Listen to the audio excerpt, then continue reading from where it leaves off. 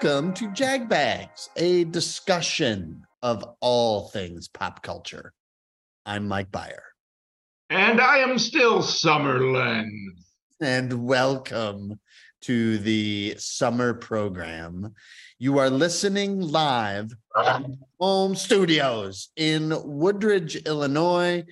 The electricity in the studio audience is palpable. They are tanned. They are back from vacation and they are ready to rock. And so let's give these guys a good show. It is our recap episode. We're back from vacation. I know you missed us. We missed you. And for tonight's recap, we're not gonna deviate too far from the formula. We're going to be talking MLB. We're going to be talking WNBA, shocking developments in the Chicago Sky arena. We'll go through all that. I recommend, where Len and I have had 2 weeks to think about and come up with our recommendations to improve your life culturally. And that's what we will do with our I Recommend section. And then finally, Rolling Stones top 500 albums of all time. We get back onto that horse along with Len's favorite 500. This should be a good one. And we're glad you're here with us. But first off, before we get to any of this, as everyone knows, the response to my cameo as Ron in Lane Call was truly incredible. It really, and these are other people's words, not mine. To quote Assistant Director Jennifer Betancourt, standing ovations. As after I walked out from my one line. Needless to say, I've had some offers. The Algonquin County Fair has wanted to know if Ron would like to MC the chili contest. So I'll be appearing at the Algonquin County Fair in a couple of weeks. They're going to be paying me. I'll be working for tips, but okay, yeah, well. And then Public Access has asked me to do some Ronologues. So I'll be showing up in costume to do that. So look for that starting in September. And then up around the holidays, it'll be holiday. Ron sings your holiday favorites. That will be going on at the Star Plaza. So wow. Yeah. I'm really excited. What happened to Hollywood, though? I thought you were pitching your Ron sitcom in Hollywood. That's why we're gone for 2 weeks. Well, I had a lot of meetings and they went really well. None other than Mr. Tyler Perry. Tyler Perry, great. I met with him. Although there was talk about like maybe pushing me out just to, they liked my story, but maybe a younger actor that hurt. Or maybe Tyler Perry wanted to play Ron. Could be Tyler Perry. There's also in real time documentary that follows my journey as I turn Ron into a sitcom hero. So there'll be a crew following me around that will be produced by Mr. Bill Curtis. So, wow. So lots of Did Bill Curtis verify that, or I was thinking of asking Bill Curtis. I sent him a few notes, and okay. I'm not sure what to make of his latest note. It was a little cryptic. It was something along the lines of "Stop writing me," but not sure how to interpret that. Probably playing hard to get. Yeah. So more exciting to come, but again, Algonquin County Fair, Ron will be judging and emceeing the chili cook-off. That's going to be explosive. Yeah, that's great, Beef. Congratulations. Thanks. I owe it all to you guys. And you do know that anything you do with Ron, me and Oaken get a significant percentage, right? I talked to Franklin Sampson about that, and he said he laughed at me, but I'm sure that means I have some rights. Well, I of course will compensate you guys fairly from the tips that I receive at the Algonquin County Fair. Right. I'm going to send Morg there with you to make sure we get our proper share. I am really hurt that you would not trust my own reporting of my profits. I know you're lying or threatened when you start talking in that robotic voice. So Morg will definitely be coming. Morg can taste some of the more suspect chili dishes that I'll make him try those first. So that'll be good. That'll be good. Yeah, big things happening. Big things. Well, congratulations. Yeah. I'm glad we took 2 weeks off for that. Yeah. Lots of big, well, it's best not to rush these things. Should we go to MLB? Yeah. Why don't you talk Guardians? Because I don't know what's going on with them. Oh, let me ask real quick. Is no one in the division above 500? How dare you, Len? The Cleveland Guardians, as we speak, I think are at 500. Are they in first now, or are the Twins in first? The Guardians lost yesterday to KC. So apparently trying to get a sweep was too much to hope for. So they lost, and I didn't see what the Twins did. I saw the Cubs won and the Sox lost, but then the Twins gave the Orioles a good fight before losing 15-2. So right now the powerful Guardians are in first place alone with a record of 45-45. Oh, wow. What an awful division. What a division. The Twins are hot on the heels of the Guardians with a 45-46 record. What a race. And what the sad thing is that the Tigers are 5.5 back in this awful division. The Tigers are the next closest challenger. They're 5.5 back. The Sox are 8 back. Even the Sox are horrible and they're 8 back. That's amazing. Yeah. It's not like double figures. And then the Royals in this terrible division are 19.5 games out of first. The worst. The Royals have 3 wins. Right. This is the worst division probably in the history of baseball, and the Royals are totally out of it. I think we talked about this a couple of weeks ago. I think the worst division winner ever was 82-80. Yeah. Was that the Cardinals? I don't remember who it was, but yeah, 82-80. I remember let's see, the worst World Series winner I thought was the Cardinals in 2006.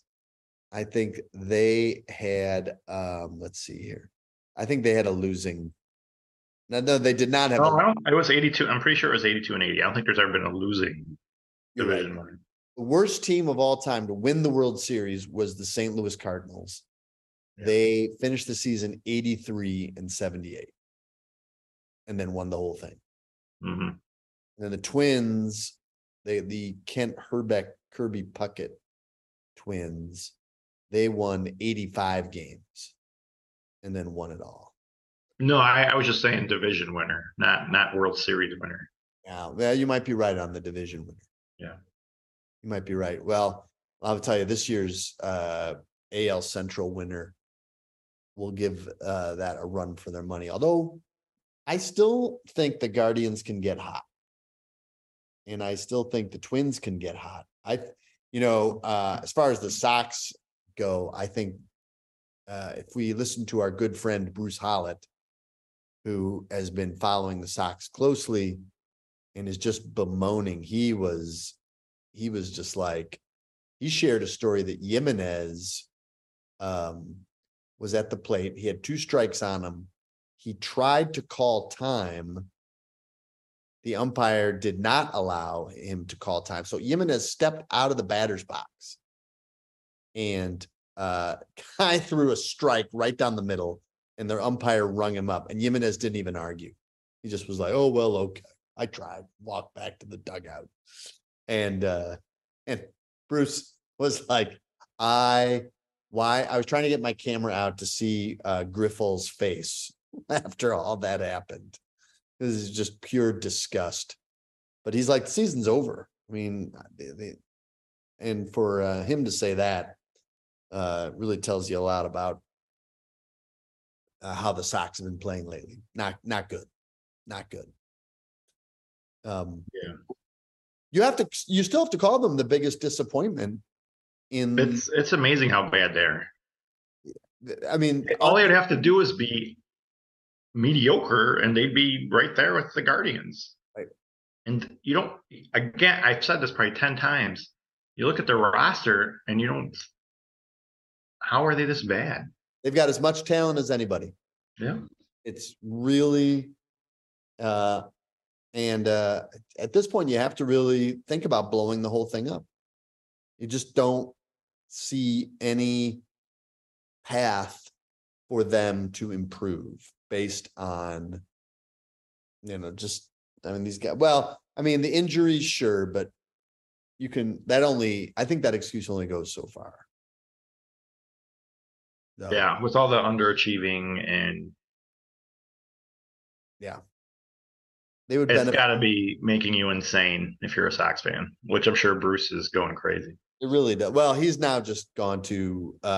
He gets on the phone with me and says, "So he lives in Boulder, Colorado, and after living in Chicago in Bridgeport for many, many years, and then Hyde Park, and so he'll call and be like, so what's the scuttlebutt on Chicago with the Sox?" And I know that he's given up on the season when he called me today and said, so what's going on with the Bears?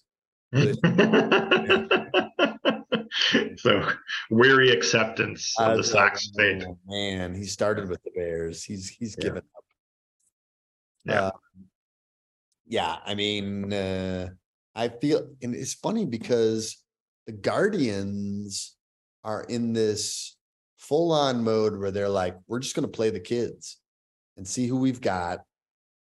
We're going to see who, because they've got a surplus of these young guys that they have nothing more to prove in the minors. They are ready to play in the major leagues, but they can't find spots for all of them. And I think they're just going to keep playing as they're not necessarily playing with an eye to winning the division. They're playing with an eye to try and develop these young guys to see which ones, maybe having the most success and where they fit the best in, at a position. They're moving guys around and just to see where they can get a comfort level. So it's not like they're plugging them in. It's not like they're like, okay, we got to win this division. We've got to, get this thing settled and, we're playing, we're going for broke. You don't get that sense at all. Shane Bieber being traded is still very much on the table. They're not saving him for any kind of playoff run. If they can get a good, return for him, I know they'll consider it. Even though, when we've talked about this ad nauseum on the podcast, even though Bieber's value, I feel, has decreased a little, he's still a serviceable guy. He can give you 6 good innings. Maybe he's going to give up 3 or 4 runs now as opposed to 1 or 2, but he's a guy that can get you to a bullpen. So and again, I've said this before, I'll say it again. I'm not in favor of moving him just to, because we're not going to be able to keep him. I think you have to get a good return, but teams like the Reds, for example, I mean, the Reds could, the Reds have gone crazy. They're like 10 over 500 now. Unbelievable. So if they could, and they've got a ton of prospects still. So if they could trade 1 or 2 guys and get a reliable guy like Bieber, you bet they're going to you know they're going to kick the tires on them. Same with Arizona, who could use a good start. Another really big surprise team. Yeah. So I think if he gets moved, he'll go to a National League team. But the fact that they're thinking about trading him and then relying on 3 rookies, it seems like McKenzie may be out for the season. That's a huge blow. Quantrill has looked awful since coming back. He's getting shelled. The bright spot is that Savale seems to finally be healthy. And, I've said this before, I'll say it again. Savale is as good as anybody if he's right. If he's got his control, he's able to paint the corners. We were home in Cleveland where I was conducting my Ron negotiations for future deals. And watched Savale pitch. He was masterful. I was like, well, where's this guy been? So, that would be a bonus if they could. But the 3 rookies, Bybee, Williams, and Allen have all been really good, really good. So, but how can you really count on 3 rookies in the playoffs? I mean, come on. That I've never heard of that, but I feel like what I keep thinking while you're talking is if they manage to just get there, it's like, so this team who's barely over 500, let's say the Indians make it and they're barely over 500. They are kids. There's something about playing a team like that where a good team might kind of let down their competitive spirit a little bit. Sure. And they could be a surprise, like the teams you mentioned earlier that won the World Series. You never know. I mean, that's the thing. Once you get in, so many things can, how many times have we seen a pitcher who was even like he was okay in the regular season turn into Superman in the playoffs? Yeah, I mean that's almost that's just a natural way of things sometimes, like where things just balance out because everybody has hot streak. If you're a decent player, you have a hot streak during the season. Sometimes it might just happen to be in October. Right. Yeah. So we'll see. Now the Cubs, now they're interesting because they're kind of in that. I mean, I don't think it just doesn't feel like Hoyer has quite yet made up his mind, what course of action the team is going to take. Whether they're going to, do you keep Bellinger? Do you keep Stroman? Even like Gomes, or some of the get what you can for him. Just because the Cubs are 7 out from, although like we talked about, the Reds look like but the Reds, I mean, I don't know. Are they really a sure thing? I mean, they're 10 games over and it's July. Yeah. I think if you're doing that well, your confidence is there. Sure. I don't think they might come back a little bit, but the Cubs are going to have to play really well if they're going to catch them. They'd have to 10-game winning streak, just something extended. And the Cubs have not shown that at all this year yet. I mean, they had one stretch, I think, where they were 11-2. Yeah. But then they do stuff like get swept by the Phillies at home. And then you're like, but you see this, this is the back and forth being a Cubs fan. But then you're like, well, but then Philadelphia's like setting this record for winning on the road. Phillies are hot. So maybe it was just the Phillies getting out. Caught them the Cubs caught them at a bad time. That's what I chalk. The optimist in me is Stroman, Steele, Hendricks. Smiley's been a little off lately, but that's still a pretty good rotation. And Jameson Taillon, if I'm saying his name correctly, finally had a good game, and it was against the Yankees, which was great. Maybe he's figured something out. And Bellinger's really good. You want some other guys to hit better, like Happ and Suzuki, Swanson, who is on the All-Star team, but I feel like Swanson could be playing a lot better offensively. I mean, you're not going to complain about his defense, but he could be hitting better too. Right. But it's 8 games back is a lot for a team that hasn't been consistent at all this year. Right. But you have guys who are signed for pretty long contracts with Swanson and Hap, and what are you going to do? Are you just going to break up the team, and these guys that have signed long contracts are just going to be on a bad team? I don't know if you want to do that if you've invested all this money in those guys. Right. There's a lot of people that just say, hey, continue with your plan of I don't think they've solved the first base question yet. Yeah, nobody. It's weird that none of those guys have worked out, because Mancini, he was pretty good, at least the end of the year last year with the Astros. Yep. Mervis, great prospect, and came up and just after a decent start, just didn't get it done. And then they're trying this guy Young. Jared Young, yeah. They're just, I almost think just put Mancini in there for a couple weeks. Just have him play every day and see if that gets him going. What about playing Mervis every day? Do you think that puts too undue pressure on the guy? Or, just let him figure it out and struggle, like say what they like. It depends what you're going for. If you're still invested in the season, then it's not the best idea. Maybe keep him in the minors. But if you're like, we're not going to catch the Reds, then bring him up. Let him play every day. Right. Let him figure some things out. And then what to do with Morel? That's another consideration. You think Morel could play first base?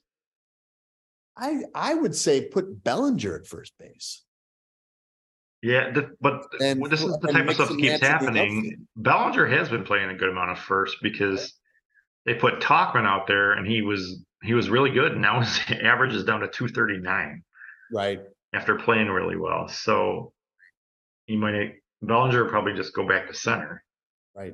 Because if Tauchman keeps not getting any hits, they're just gonna put him back on the bench. Can Morel play first? I don't even know.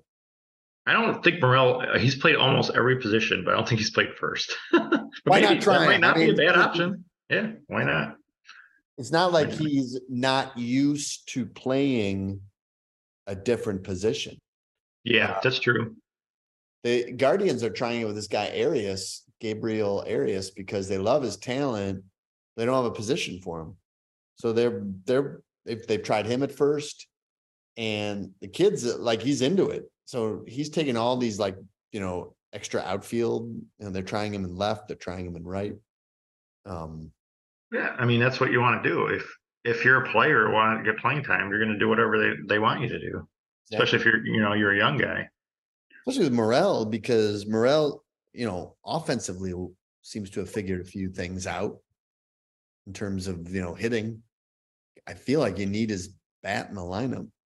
Yeah, I think so. Anyway. And he's one of our, I mean, I feel like we only have like 2 power hitters really, because it's him and Bellinger. Right. I mean, some of these other guys normally hit more homers, but they're not. What is your take on Suzuki? Is he what he is? In other words, are we seeing who this guy really is, or have we not? I like to think no, but I feel like this year I haven't watched enough games live. Or not even live, at home even.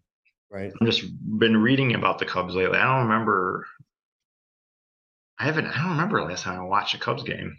And I feel like actually seeing him bat gives me a better idea, instead of just looking at, he was 1 for 4 yesterday with a walk or something. Right. So I don't have a clear judgment on him yet.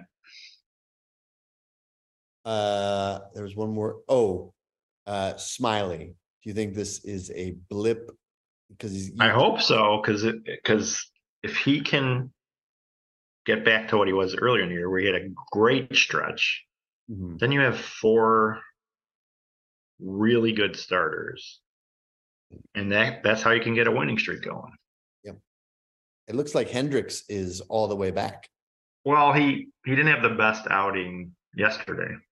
Well, he gave up a couple homers. He gave up 4 runs, and his ERA was under 3 up to that point. Yeah. So I guess when he's pitching that well, then you're like, ugh. Not that it's a horrendous outing, but you're like, oh no. Right. And he's my favorite. So I'm always like, no, he should throw a shutout every time because he's my favorite.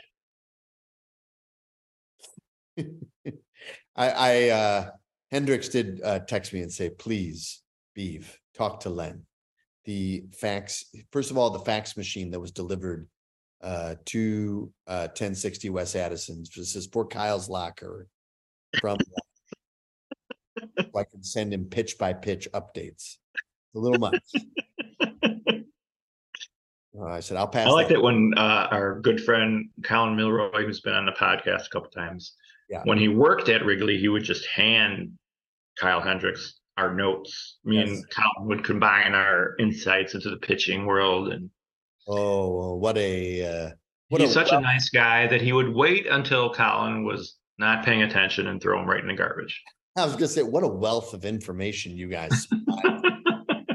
So much expertise in one big pile of paper.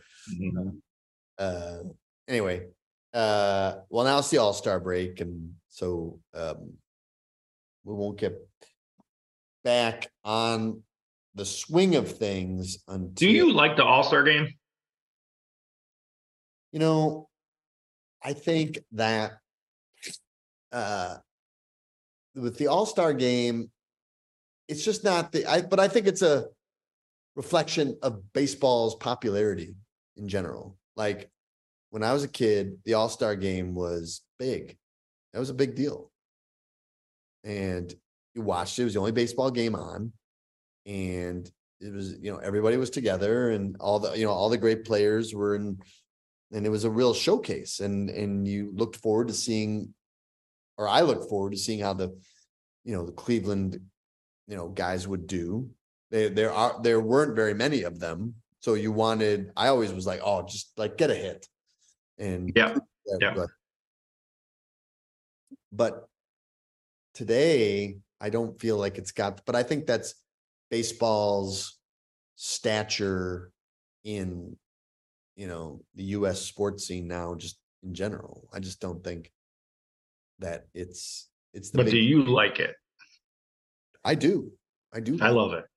I love it. I do. Especially nowadays, because I don't know any of these guys. So it's my time to see some of these rising stars play. So it's always interesting for me. Oh, this guy's having a really good year. I've never heard of him. Right. Let's see him play. Right. Yeah. I think that's part of it too. I feel like I enjoy it, but yeah, I wish I knew more of these players. Because like you say, like in the 70s, I knew all of them. Yeah, me too. I knew every single player. It's crazy. And but like a guy like Ohtani, like he won't pitch because he's got a blister or something. He's not going to pitch. Yeah. But he's going to bat. Oh, yes? Okay. I think that was the latest. He was going to bat. Yeah. And I even said that once to Brian and Anthony about Ohtani, is like, I feel bad as a baseball fan that I really haven't seen him play that much. Right. He's just a once in a lifetime talent. Oh, if Ohtani was doing what he was doing, say in the 70s, this guy would own the sports market. He'd be on the cover of Sports Illustrated like every other week. He'd be the biggest thing ever. And now it's just like, oh, that's pretty cool that he leads the league in home runs and also in top 10 in ERA. It's unbelievable. Yeah. It's true. And it's just sad that you want Anaheim to make the playoffs so we could see him in the playoffs. Yes. Him and Trout. It just never happened, even with Mike Trout being on the same team with him. Incredible. 2 of the best players in baseball, and they can't make the playoffs. Yeah. It's still like an open question. It's not for sure. If the season ended today, they wouldn't make it. I know. I want to see them in the playoffs. And they have Because Rendon. I always watch at least some of the playoffs. Right. Oh, I never miss them. Now, as far as like the playoffs go versus the All-Star game, like the playoffs, I'm really into much more than the All-Star game. But the All-Star I game, think for me, it's like I said, it's just fun to see these guys. no doubt. I haven't seen play. And it used to be just more like the American League, but nowadays, even the National League, some of the guys I don't know. Yeah, isn't that crazy? Anyway, before we leave and move on to the WNBA, did you see the highlights of Ellie De La Cruz? No, I heard about it. Oh my, I'll send it to you. Oh, Basically, stealing the cycle is what I would call it. they said the last player to do that was Greasy Neal back in 1917 or something like that. Wow. Yeah. I was like, good old Greasy. I don't even want to know how he got that nickname, but because back then baseball players didn't get played enough, and he probably worked as a mechanic. Probably. Yeah. It's no old Hoss Radburn, but I'll take no, nothing is. Anyway, should be a fun all-star game, and maybe we can talk about that next week on the recap. Anything else before we move on to the sad story of the Chicago Sky? Empty ladder, I call it. Yes, there is a ladder outside my window that was once populated by a man. Here stood a man. That man is gone. Yeah. What was your reaction to the news? So those of you who don't know, James Wade, former head coach of this title-winning head coach, guided the Sky to the WNBA championship 2 years ago. Resigned to take a job as an assistant coach with the Raptors. Yeah. Weird move. Yeah. So weird. But I had to read it 3 times when I saw it happen. I'm like, what? Right. And I mean, you can kind of get, okay, I want to get into the NBA, but it never seemed like he mentioned that. Right. Because one, he wasn't just a coach, he was the GM. Right. And he made a big, risky deal last summer. I mean, not last summer, in the spring when he traded all these draft picks to get Mabry. Right.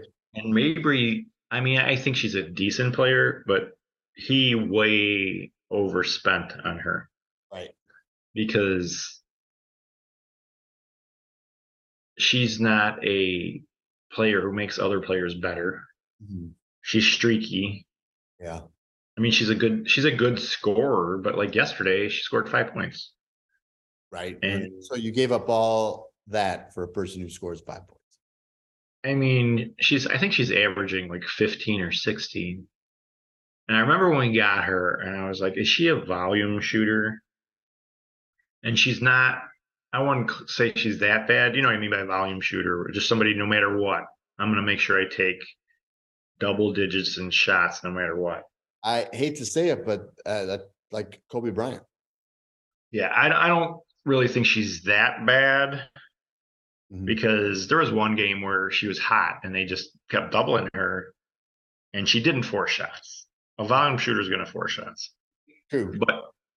And I don't think her shot selection is that bad. Sometimes she'll take a shot. I'm like, but it's not like watching. This is a reference for all our younger viewers.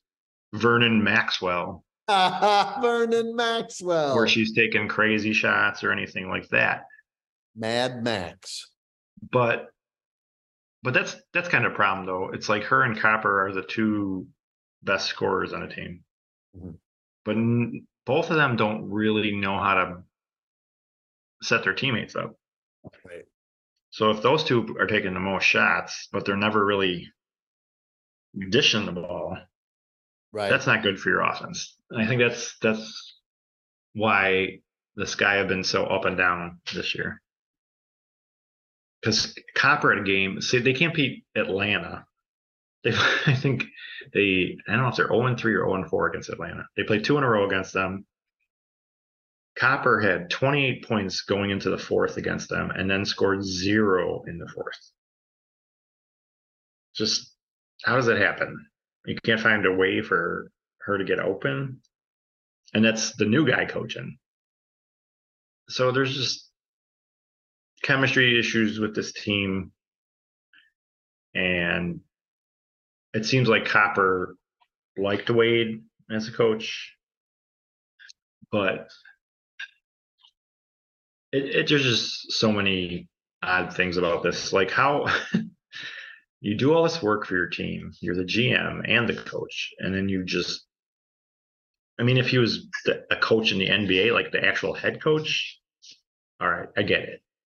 But to be an assistant and abandoning what you've done, and he's the type of guy who's like, all right, I'm going to show you we're going to still be good. And he's just gone in the middle of the season, too. It wasn't even like he took the job when the season's over, which he probably could have because the Sky season, he could have finished up the year and gone to the Raptors. If they really Raptors really wanted him, I think they probably would have waited. So Yeah. there's a lot of Yeah. stuff that we probably don't know about with this. Has to be. Has to be. Yeah. It's very I mean, he's really leaving these guys, or he's really leaving this team in the lurch. Mm-hmm. Yeah. And I get it. If there's an opportunity, especially to, be close to, part of a new coaching staff, because the Raptors, I forget who their head coach is, but because it was Nick Nurse. They fired him. Is it the Celtics guy? Did they hire the guy who? No, that was the Rockets. Oh, the Rockets hired him? Yeah. Anyway, while our crack staff is researching who the new Toronto Raptors head coach is, the fact that Wade would give up all that power to kind of get yelled at and take a job where he gets yelled at is interesting. The Raptors coach is Darko Rajakovic. I love it. Hey, who was an assistant coach with OKC, Phoenix, and Memphis. Hey, when you get a chance to work for Darko Rajakovic, you take it. That's not going to come around possibly ever again. It's so much of this is odd. Yeah. You wonder if Wade knew some things that was like, I got to get out of here. Yeah, I don't know. Hey, but I mean, the Sky in general, like if we had this podcast last week, the Sky were on a nice little streak a week ago. Mm-hmm.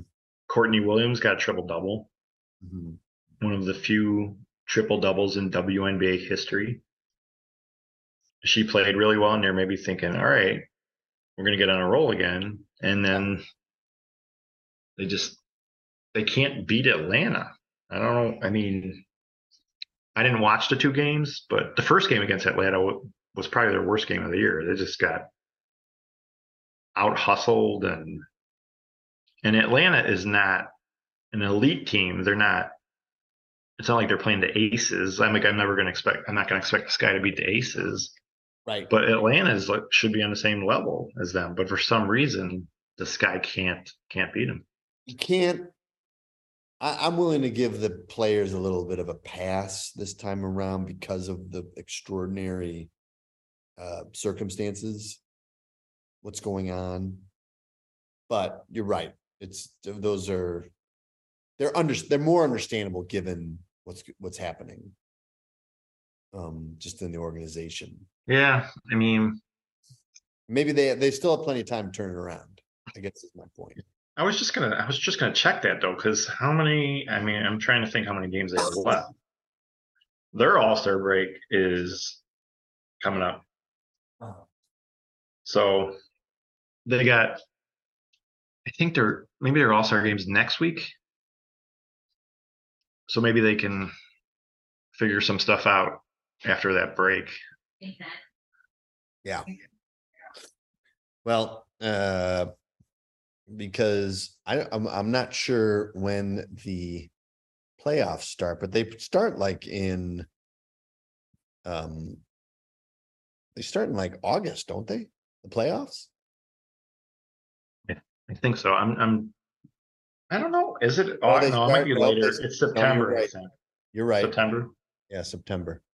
And there's more games this year than there were last year, I think, in the regular season. Right. Because got a whole. There is 40 games this year. Yeah, nearly 2 months left of games. Okay, so that's a good amount. They are not totally. But they're kind of like how we were talking about with the Cubs. They're almost having the same type of season as the Cubs and the White Sox, although the White Sox are worse, but they kind of up and down thing where you look at them and you think their record should be better. And they play the Sun on Wednesday, and the Sun are a good team. Yeah. But then they play the Mercury and the Storm, who are two of the worst teams in the league. You think that's a prime get well quick opportunity? Well, actually, that's after the All-Star break. So they get a break because their last game, Wednesday's their last game before the All-Star break. And then they have 8 days off, and then they play the Mercury, who are having a bad year. Yeah. So they could let's figure some stuff out. Right. And actually their schedule doesn't look that hard. Yeah. The stretch right after All-Star break, the only real good team they're playing is the Aces. So that's like pretty much an automatic loss. But then it's another game with the Storm. Actually, they play the Mercury and the Storm. 4 out of the is it 4 out of the first? Yeah, 4 out of the first 5 games are against 4 bad teams. I mean, 2 bad teams, but they play them twice. Yep. Then they play the Wings twice, who are not the best team either, and then they play the Lynx, so they could get on a streak. And by that time, the new head coach Len Foote will be squarely in place and have instituted his run and gun offense. Actually, what the run and stun? Oh, that's a football. That's a football offense. I might be too busy writing important my 4-hour play. There'll be. We'll see if I could work them both in. Your 4-hour play on the human condition, starring just you. Yes. One-man show, 4 hours. Mm-hmm. Intermission? We're undetermined. May not be an intermission. I don't know. I think people might be mad if there's an intermission because they're going to be so absorbed in the work, they're not going to want to have an intermission. How could it be called anything other than important? We'll see. We'll see if we could do both. Anyway, I'm sure if anyone can pull off both, it's you. It would just be a matter of applying your principles from important. Yeah, I think so. The Chicago Sky. Yeah, they could go together. Good point. Good point, Beef. Thank you. Thank you. Then you can hang out in my ladder, which I'm still keeping. Yeah, because you used to have Vandersloot would come up too. We've lost both of them. Used to be Sloot and James Wade. I've sent a fax to Mabry just saying, hey, the ladder is open. Yeah, we have to break in a new ladder person. Haven't gotten a response yet from Mabry. I may need to move on. Maybe Copper. As a leader of the team, you would think Copper would be on the ladder. Yeah. Maybe she's waiting for after the All-Star break. Maybe I should insult her a few times and then she'll get on the ladder. Good point. Good point. To address my concerns. So I'll have to come up with some good lines to insult her. Maybe I'll get on Twitter and just start a fight there. Okay. Lots of options. Yeah. All right. Anything else on the WNBA? Now let's move on to your I recommend for the week. Well, I had a lot of things to think about and recommend. So I'm going to do two I recommends, but the first one's going to be super quick because the second one I want to talk about. First one is it's a two-part documentary. I saw it on Amazon Prime, and it's called Laurel Canyon, and it's about the music in Laurel Canyon. It's really good. Yeah, that's Jacob Dylan, right? No, there's a second. No? Now I want to see, because you're the second person to say, is that the one with Jacob Dylan? Yeah. Like, no, it's there's no narrator, and it's interesting how they do it. They just show a bunch of photographs and use the voices, the actual voices of people who are involved in the scene, but you'd never see their faces. So it's just voiceovers as they, and but my favorite part of the whole documentary was Steve Martin, who I guess was part of the Laurel Canyon scene.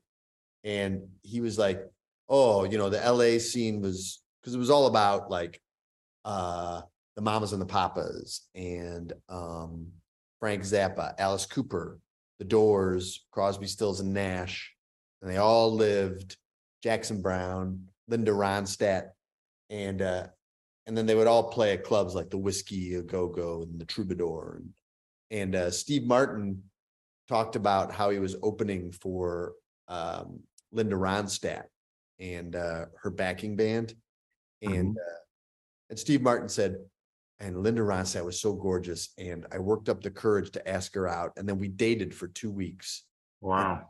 And then Linda Ronstadt dumped me because she said, hey, Steve, when you date someone, the idea is to try to make a move on them, try to have sex with them. And I don't know what you're doing.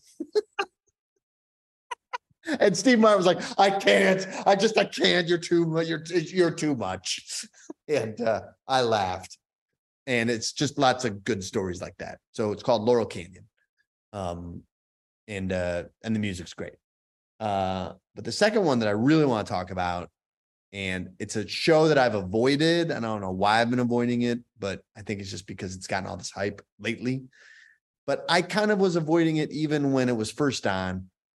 And I'm not sure why, but maybe talk about it. And that show is The Bear on Hulu.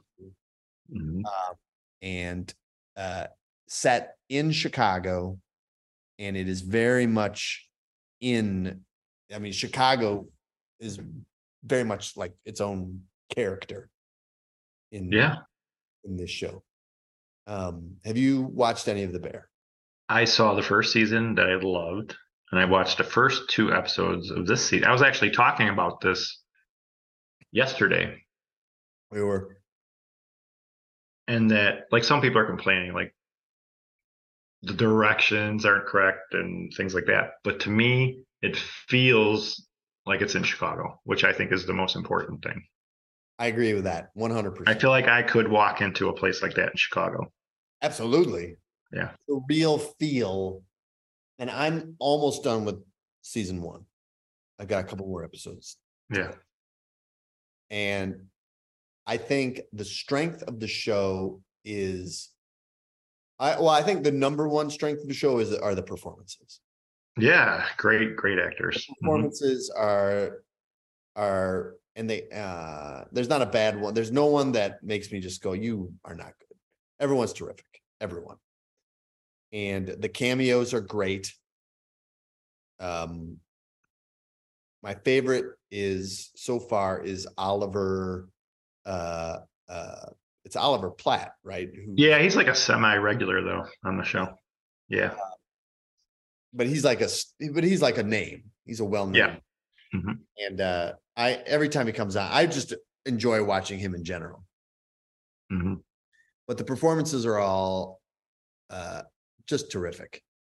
Who is your favorite?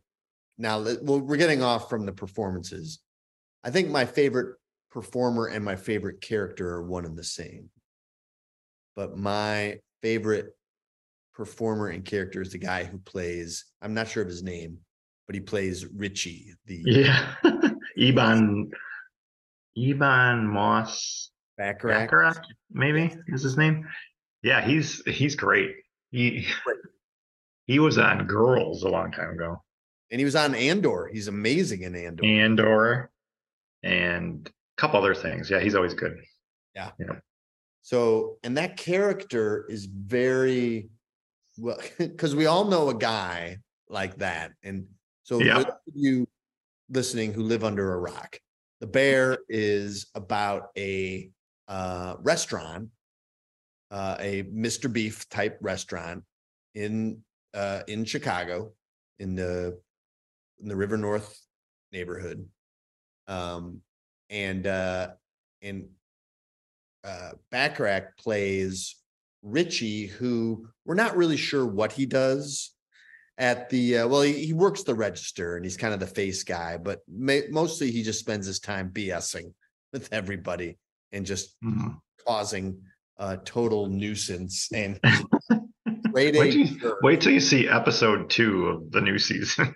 Man, I can't wait. Eileen now is just fairly shouting at the TV, like he'll do something stupid, and she's like, "You're a dick.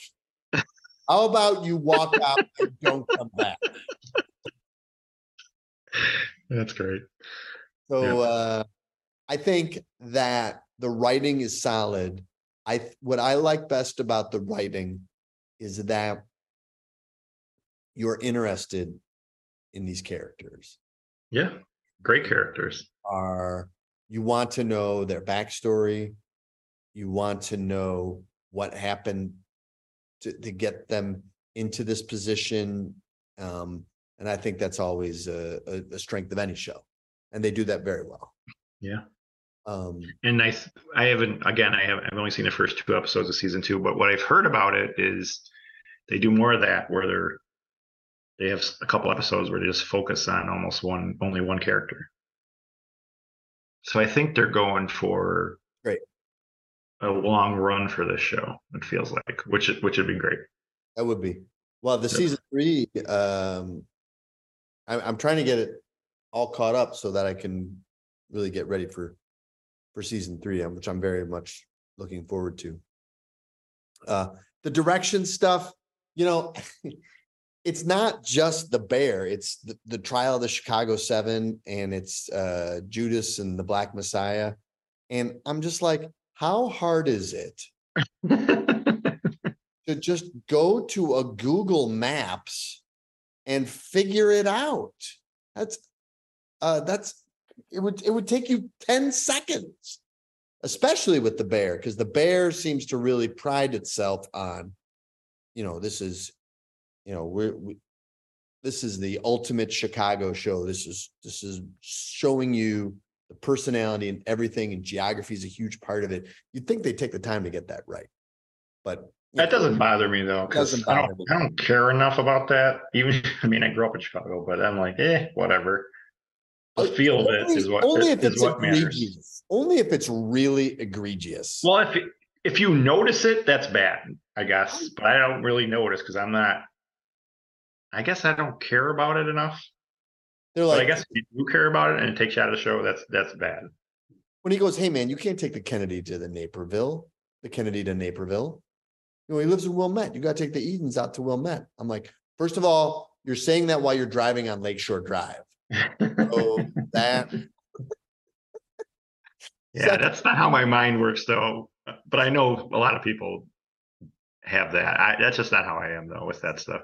Secondly, you don't take the Kennedy to Naperville. Just take the anyway. But you're right. It doesn't bother me either. So that's why I recommend The Bear. Yeah. All right. So I have 2 I recommends. One of them I think you just recommended not that long ago. The Reggie documentary. Yeah, what'd you think? Really good. I watched it today. And I won't say a lot about it because you talked about it, but just a couple things. One is you forget all the big moments that Reggie Jackson was part of. Yeah. Everyone knows the 3 homers in the World Series, but he also, and I remember this when I was a kid, it was like 5 years old, All-Star game. He hit like a homer on the roof and hit like a light fixture. It was just insane how far he hit the ball. Yeah. And he was on not just the Yankees, but he was also on the A's, which is one of the most, I guess, interesting teams of all time. Absolutely. With just the personalities, Raleigh Fingers, by the Blue, and just how exciting that team was. Yep. And he was one of the first big free agents. Yeah.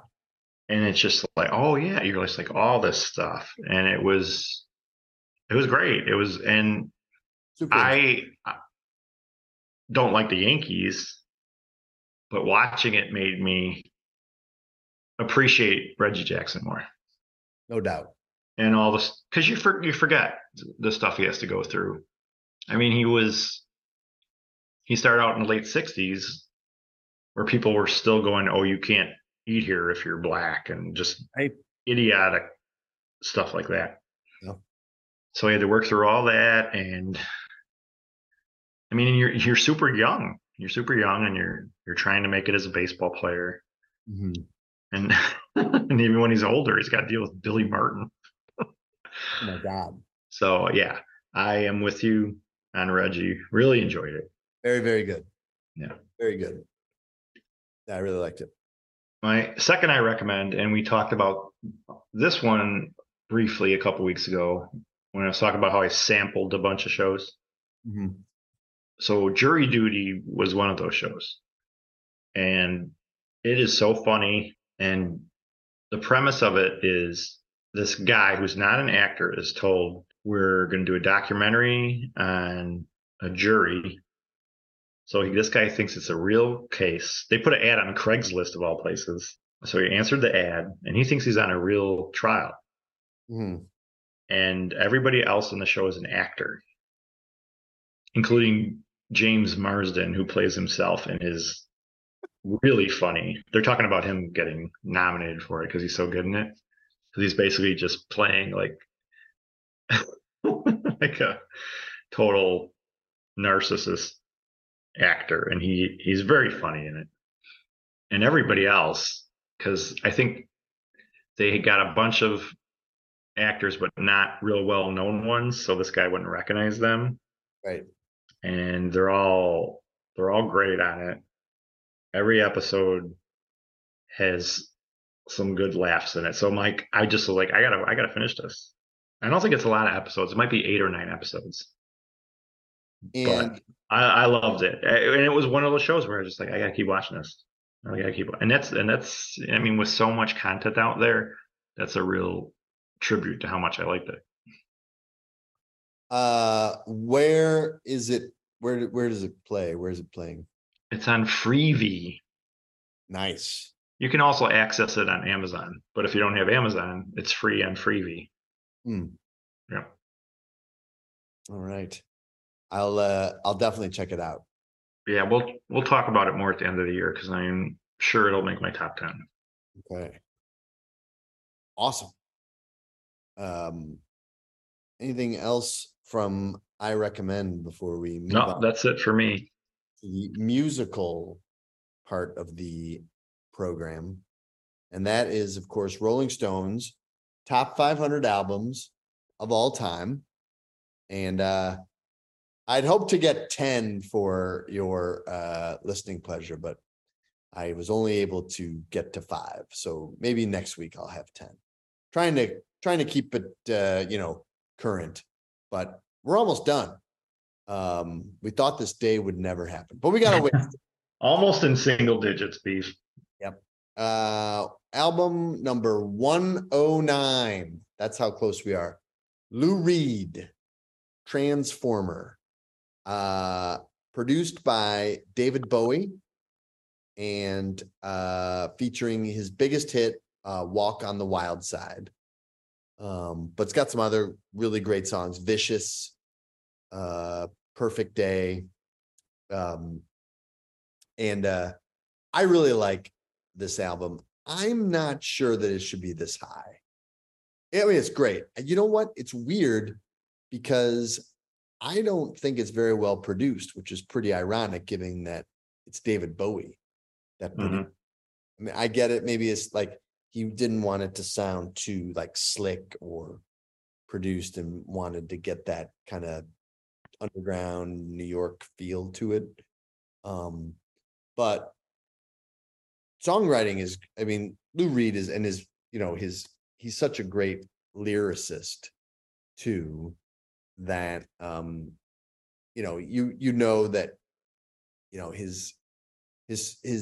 the lyrics for his songs will be interesting. The songs themselves will be very interesting. And, sometimes I think that sometimes I think his songs get a little too, maudlin or kind of like more like overwrought. But I think that, and plus he was, this was like a glam album for him as well, because it's Bowie and he's trying to get with T-Rex and all that, which I think it works better for him when he's like the cool kind of street poet, and I don't need to like be all like wild and, part of like a scene. I feel like Lou Reed's his own scene at his best. So all of this is to say, I don't think this is Lou Reed's best album. A lot of people think it is. I think New York is his best, but this is definitely his second best. And I also think that this would probably like top 200 as opposed to like in the top 100s. Yeah, I think I like this album, but I think it's a little high too. But he's always been kind of a critical favorite, though, so I'm not surprised he's up this high. Definitely, Rolling Stone, they've got to put Lou Reed just because of the Velvet Underground. Yeah. Album 108, Fiona Apple, when the Pawn, and it's an incredibly long title, which she seems to really dig. We've talked about Fiona Apple quite a bit on the podcast. I think she's terrific. I think there's nobody like her. And I also think this album is a little too high, but I get it because I'm always a fan of like people who don't sound like anybody else. And I don't think Fiona Apple sounds like anybody else. She's definitely has her own sound, her own great voice, aesthetic, her own, everything is so original. I 100% respect her abilities and what she does. So I've got no problem with this at 108. I won't argue it. I prefer Title. Title, they haven't put Title on. This is like her second. It's not on there, and it should be. Yeah. I listen to Title a lot. This one I like, but I don't listen to it like I did with Title. I feel like Fiona Apple's each album got more adventurous. Each album was more adventurous than the one before. Which is weird. I mean, it's kind of like, but I get it, like maybe she's always been that way. And, I had to get the, the pop credentials and the backing of the record company before I do what I really want. But I mean, people say that because it was popular, but it doesn't sound like pop music to me. Title. It's pretty dark. Oh, definitely. Yeah. Definitely. But still, like, I mean, it's still Title is still fairly conventional compared to some of her other. Yeah, I think she got her success and then she was like, I'm going to do what I want now. Right. Which is good. I mean, that's what you should do. You should be doing stuff you really want to do. Yeah. I agree. Album 107, Television, Marquee Moon. I love this album. I think it's great. I was just looking at it and I'm like, I got to listen to this again. I like it. I mean, I think it's a really good album, but I'm like, I haven't listened to it in a long time. I'm like, I got to pull it out. 107 is super high, but and so I think you got to be held to a high standard. But I don't think there's one bad track on here. No, and this is another critical favorite. Very much so. This one's always referenced, not just by critics either. It's always referenced as an influential album. Mm-hmm. Yeah, it's like Thinking Man's Punk, and so I really and Tom Verlaine, just he does it all. He's like he writes the songs, he sings, and the guitar is just incredible. My favorite is the first track, See No Evil, rules, but all of it's great. And I love Marquee Moon, love it. And this is another one, and it's kind of like they never even approached this. Like they put this record out, it was incredible, and never came close to it. I don't even know any of their other albums. Yeah. I'll look up their because their second one was good. It was good, but nowhere close to Marquee Moon. I'll have my staff get right on that in terms of what their follow-up record was to but they're still together. They just put out a single like late last year, so they're still around. And Adventure, that was the name of the second album. Adventure, and it was good, but Marquee Moon's the one to get in my album 106. This is one of the most criminally underrated albums of the grunge era, and that's Hole, Live Through This. And I think, I think that when this album came out, I know I didn't give it a chance because I just thought Courtney Love was a jerk. And, she was, a lot of people forget that when Kurt Cobain died, there were a lot of people that blamed her for his death. Yeah. And said she's an opportunist. She, she just muscled in on his action and took it all and killed him. And she was a no talent hack and all this and that. And, I'm not gonna that part, as far as her as a person and her relationship with Kurt Cobain, that's neither here nor there. All I do know is that Live Through This, I didn't even give it a chance because of all the negative publicity. And the loss was mine. This album rules. It's great. There's not one. I think we're now to the point of the list where there's not. You're getting to albums where, if I agree with it, and I'm sure there's going to be albums that I'm like, I don't agree that like this does not belong. I'm sure they're coming. But the ones that do belong, that I do agree with, the one thing they have in common is that this is 100%. This is a 100% no bad tracks. Every song, every cut is a jam. And I think that's Live Through This. I mean, this album rocks from start to finish. Yeah, it was on my top 500.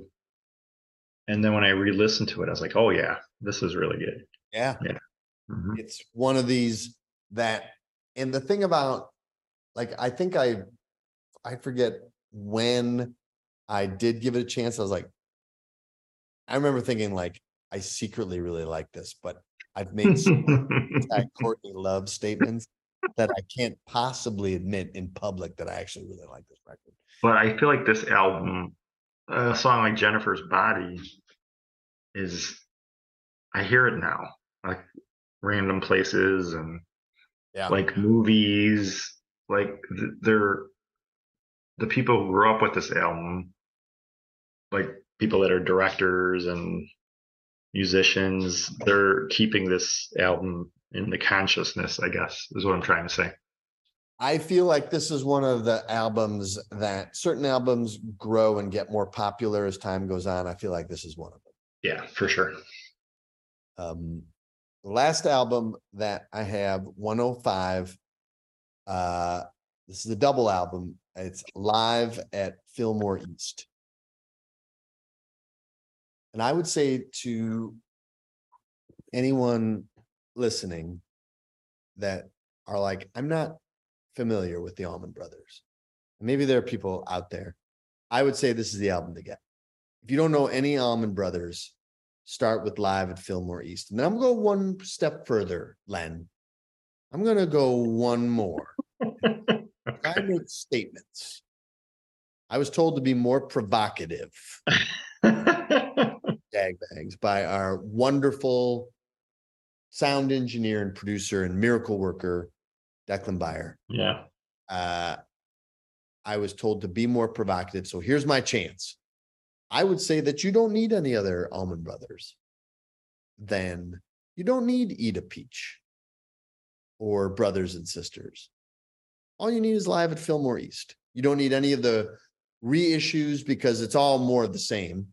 It's all the, how many times can you hear In Memory of Elizabeth Reed on some of these, remastered or, concert, you can listen to a lot of the Allman Brothers, new live records, but it's all the same kind of cut that you hear on Live at Fillmore East. And the band is in fine form.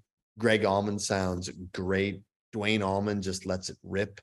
The band is tight and it's just monster jams. It's just a big, writhing kind of like snake of a band that just grows. It just grows in power. And it's just this, a lot of people have said, oh, they were a jam band. And while that may be true, if you're going to lump them in with, like, say, the Grateful Dead, in terms of that, long songs, extended guitar solos. I mean, they have a point. I see the point. But the Allman Brothers do it much, much better. And in my opinion, it's raw, it's more powerful. I think Dwayne Allman is a better guitar player than Jerry Garcia. And I reject it. I think this is straight up blues. And it's a real loss that Dwayne Allman was killed because they were going places and doing exciting things. And I think they would have opened the door. One of the things in that Laurel Canyon biography, they talked about Little Feat quite a bit. And they're like, why didn't Little Feat make it? And because I think that they kind of defied convention. Nobody knew what to do with them. And I think as Allman Brothers continued on, I feel like those two are kind of in the same, where they took a whole lot of different styles and put it into one. I felt like, and the Allman Brothers were successful, and maybe Little Feat would have been successful too. But anyway, all of this to say is that I think Live at Fillmore East, actually, I think 105 is a little too low. I think this should be higher. Wow. That's how much I think of, that's how much I like this record. Yeah, I like it, but I would disagree that this is the only thing you need by them. Oh, would you? Well, I guess we found ourselves a podcast topic. I will take my notes, but like I said, I'm here to be provocative. So you would include Eat a Peach. You have to have some studio albums. You can't just have the live album only.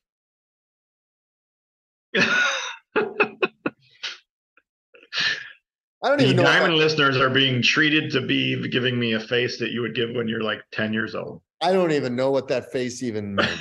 It's like Beave is getting a little tired. So let's wrap this up. I am getting punchy. I'm done. Punchy. So we're going to have to wrap it up with my 500 favorite albums. Let's do this. And we're going to start with number 305.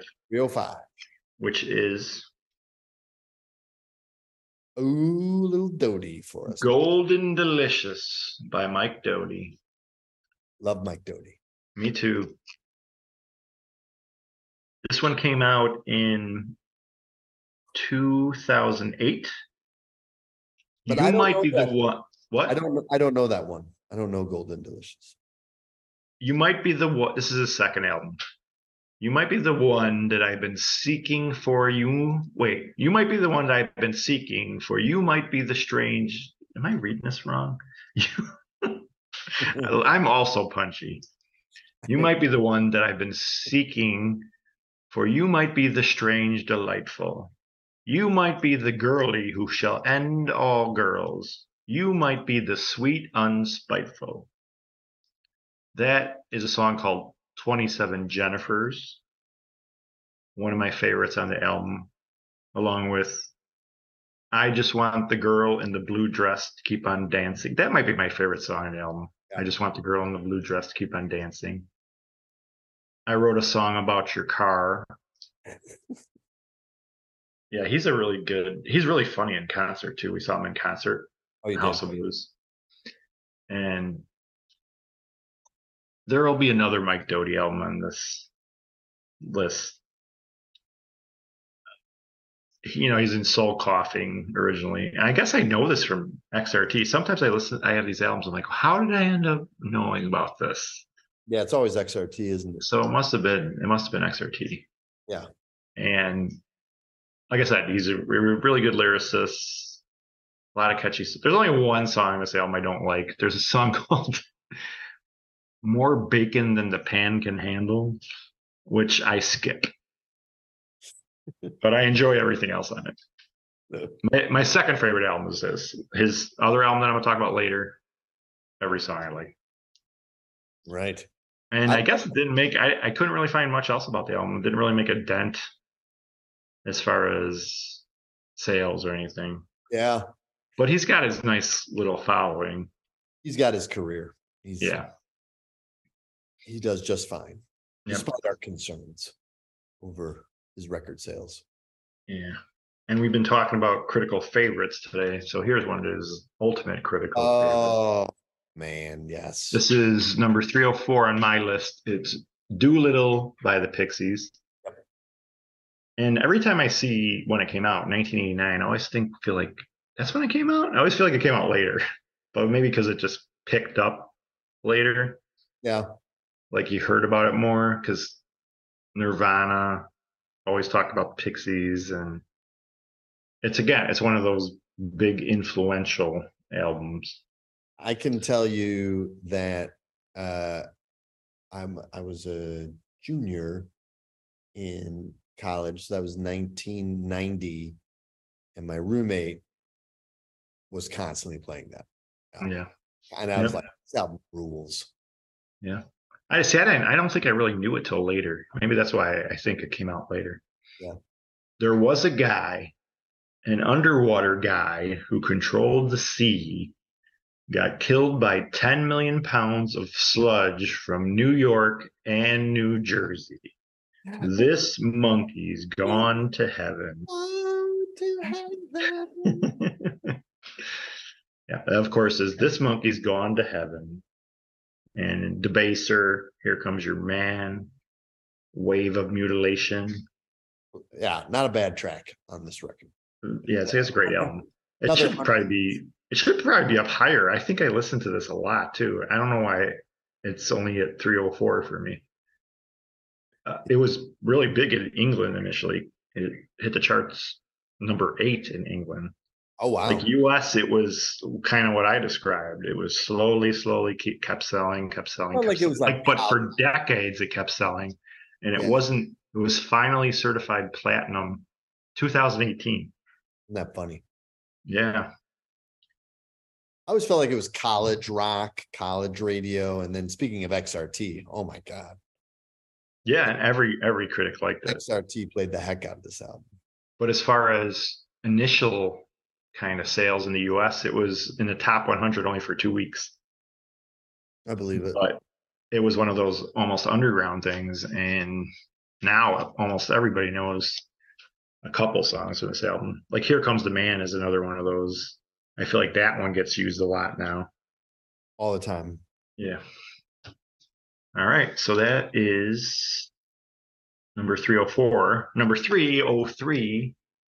Oh, here we go. Well, who knows more about Madonna than Beave and Len? Well, I'm going to mention that in a minute. As referenced by our stellar numbers of our Madonna episode. Well, I guess you'll talk about it then. No, I mean, go ahead. So number 303, Immaculate Collection, basically a Madonna's greatest hits up until 1990. Right. A man can tell 1,000 lies. I've learned my lesson well. Hope I live to tell the secret I have learned. Till then, it will burn inside of me. So A you get great live to song. tell, borderline, like a virgin, material girl, open your heart, like a prayer. So I'm just mentioning my favorites. But if you're somebody who doesn't know a lot about Madonna, pick this up. And like what Beef said, we have amazingly, we did a podcast on Madonna, and somehow it's one of our most popular ones. So if you're a Madonna fan and you haven't listened to it yet, apparently everyone enjoys listening to what me and Beef have to say about her. Oh man. And with good reason, because honestly, the expertise that we bring to is never more clearly on display than our signature, even Bob Christgau's like bows before Jagbags when it comes to Well, Madonna. speaking of him, he gave this album, which is a collection of greatest hits, A plus. And do you remember Blender magazine? Blender magazine said this is the greatest album of all time. I think that's a little extreme. Take it easy. Take it easy. It was number 2 on the charts, and it sold so many copies. It's diamond certified, much like our diamond listeners. Yes, the highest. Highest of quality. Yes, the highest of quality. But yeah, I mean, if you're in the mood for Madonna, and I think actually something that Christgau did say about this is just how these songs hit you, the hooks and everything. They're just so many great ones on this album. Yeah, they're perfectly constructed for the most part. Yeah. I will say that I don't care for Papa Don't Preach. I can do without that. And Material Girl is like, whatever. I love Material Girl. The only two that Into the Groove is not my favorite, but I think nowadays I like it more because I don't hear it all the time. I don't like La Isla Bonita. How dare you? I think we talked. We had a whole running bit about La Isla Bonita. Yeah, I was a little offended when you did your lyric reading and it wasn't Last Night of San Pedro. And Cherish. I don't like Cherish. But the rest of them, yeah, really good stuff. And when I say I don't like him, it's just more like it's not as good as some of the other stuff that's on. Yeah. Great. Okay, what is your favorite Madonna track right now? If you had to, it's not on this album, I don't think. Okay. I think the one that came to my head when you asked that, so I have to go with it. Take a Bow. I love that song. I'm going with Vogue for now. I'm going with Vogue. Did you just give me a meh? Did you just say meh? Meh? Meh? All right, we got to finish this podcast. I'm worried about Beeve. We are getting punchy. Yes, it's been a while. He's punchy. He's feisty. He's keeps looking at his phone because he thinks he's going to get calls about more opportunities for Ron. But hold on. Oh, well, nothing. Okay. Nothing. Sorry. Almost done, Beeve. Then you can continue to futilely check your phone. I need to pound the pavement a little more before bedtime. Yeah, I think so. Good luck. Well, the West Coast, it's 9:15. Plenty of time for me to. Yeah, I'm sure the offers are coming in soon. Oh, thanks, Len. Thanks, buddy. Another guy we've talked about on the podcast. This is one of his bands. Yes. 302. I won't say a ton about this because we've talked about him a lot. Broken Boy Soldiers by the Raconteurs, which of course is one of Jack White's projects. Right. Brendan Benson. Yep. Came out in 2006. My Baby's on the Level. And I try to read her mind. She's on the straight and narrow. I'm guessing all the time. The two big songs on here, Level and Steady as She Goes. Store Bought Bones is a song I really like on that. It's just a really solid album. You listen to it and you're like, yeah. And we've talked about Jack White a lot, so I'm not going to say too much more about this. It's the Raconteurs' first album.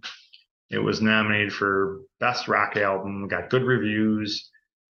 Rolling Stone picked it as the 28th best album of 2006. It did well. As far as sales, it was number 7 on the charts, and it was the 193rd best-selling album of that year. All right, now to finish up.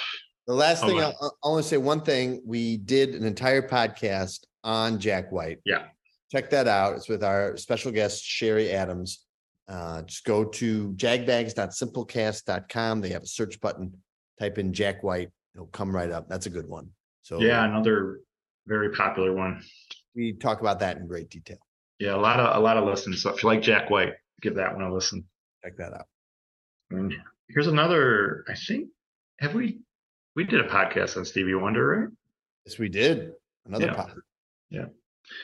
This is my final one, and this would be higher, but I felt like it, like I've said throughout this process, I haven't listened to it enough. But it's a great album, so I had to put it on here. Yep. Like 10 years from now, it would probably be much higher because I'd feel like, okay, I listened to it enough now, where it should be way up higher. Yeah. And it's Inner Visions, Stevie Wonder. Fantastic album. Came out in 1973. His sister's black, but she is show enough pretty.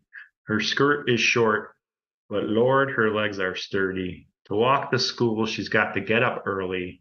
Her clothes are old, but are never dirty. Living just enough for the city. That's such a great song. It's my God. It's almost hard to listen to, where you're like, oh my gosh. Yeah. That sounds like a gut punch. Just the stuff that happens in the song. Yep. And it also has Higher Ground, one of Stevie's most popular songs.